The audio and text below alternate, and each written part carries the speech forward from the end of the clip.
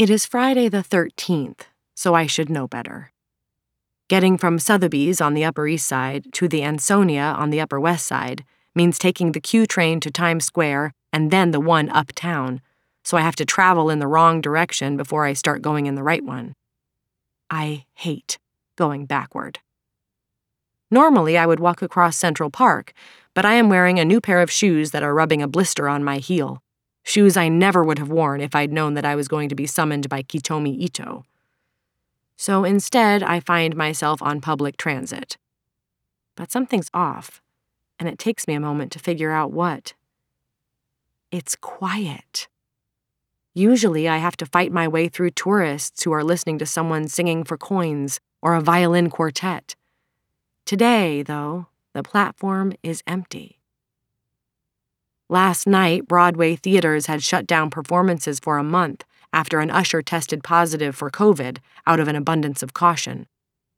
That's what Finn said, anyway. New York Presbyterian, where he is a resident, has not seen the influx of coronavirus cases that are appearing in Washington state and Italy and France. There were only 19 cases in the city, Finn told me last night as we watched the news, when I wondered out loud if we should start panicking yet. Wash your hands and don't touch your face, he told me. It's going to be fine. The uptown subway is nearly empty, too.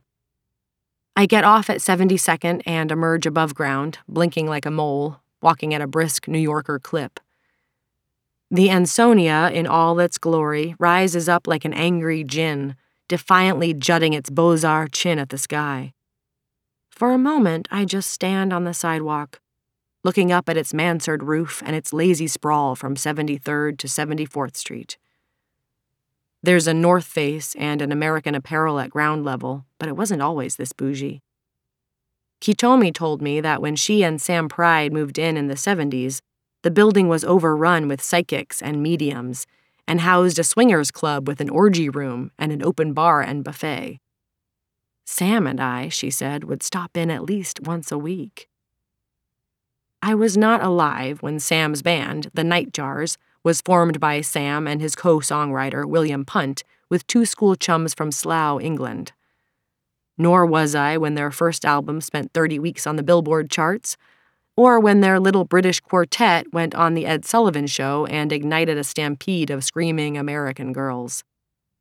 Not when Sam married Kitomi Ito 10 years later, or when the band broke up, months after their final album was released, featuring cover art of Kitomi and Sam naked, mirroring the figures in a painting that hung behind their bed. And I wasn't alive when Sam was murdered 3 years later, on the steps of this very building, stabbed in the throat by a mentally ill man who recognized him from that iconic album cover. But like everyone else on the planet, I know the whole story.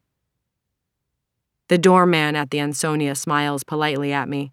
The concierge looks up as I approach.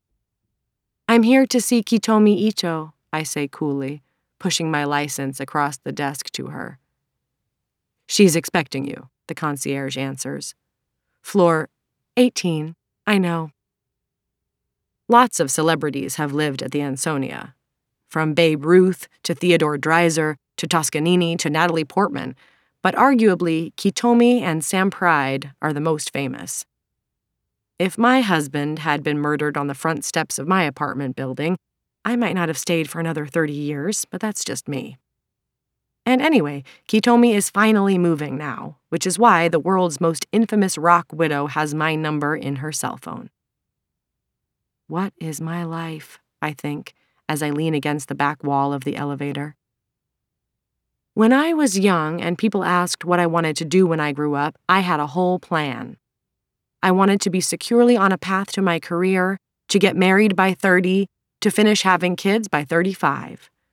I wanted to speak fluent French and have traveled cross-country on Route 66.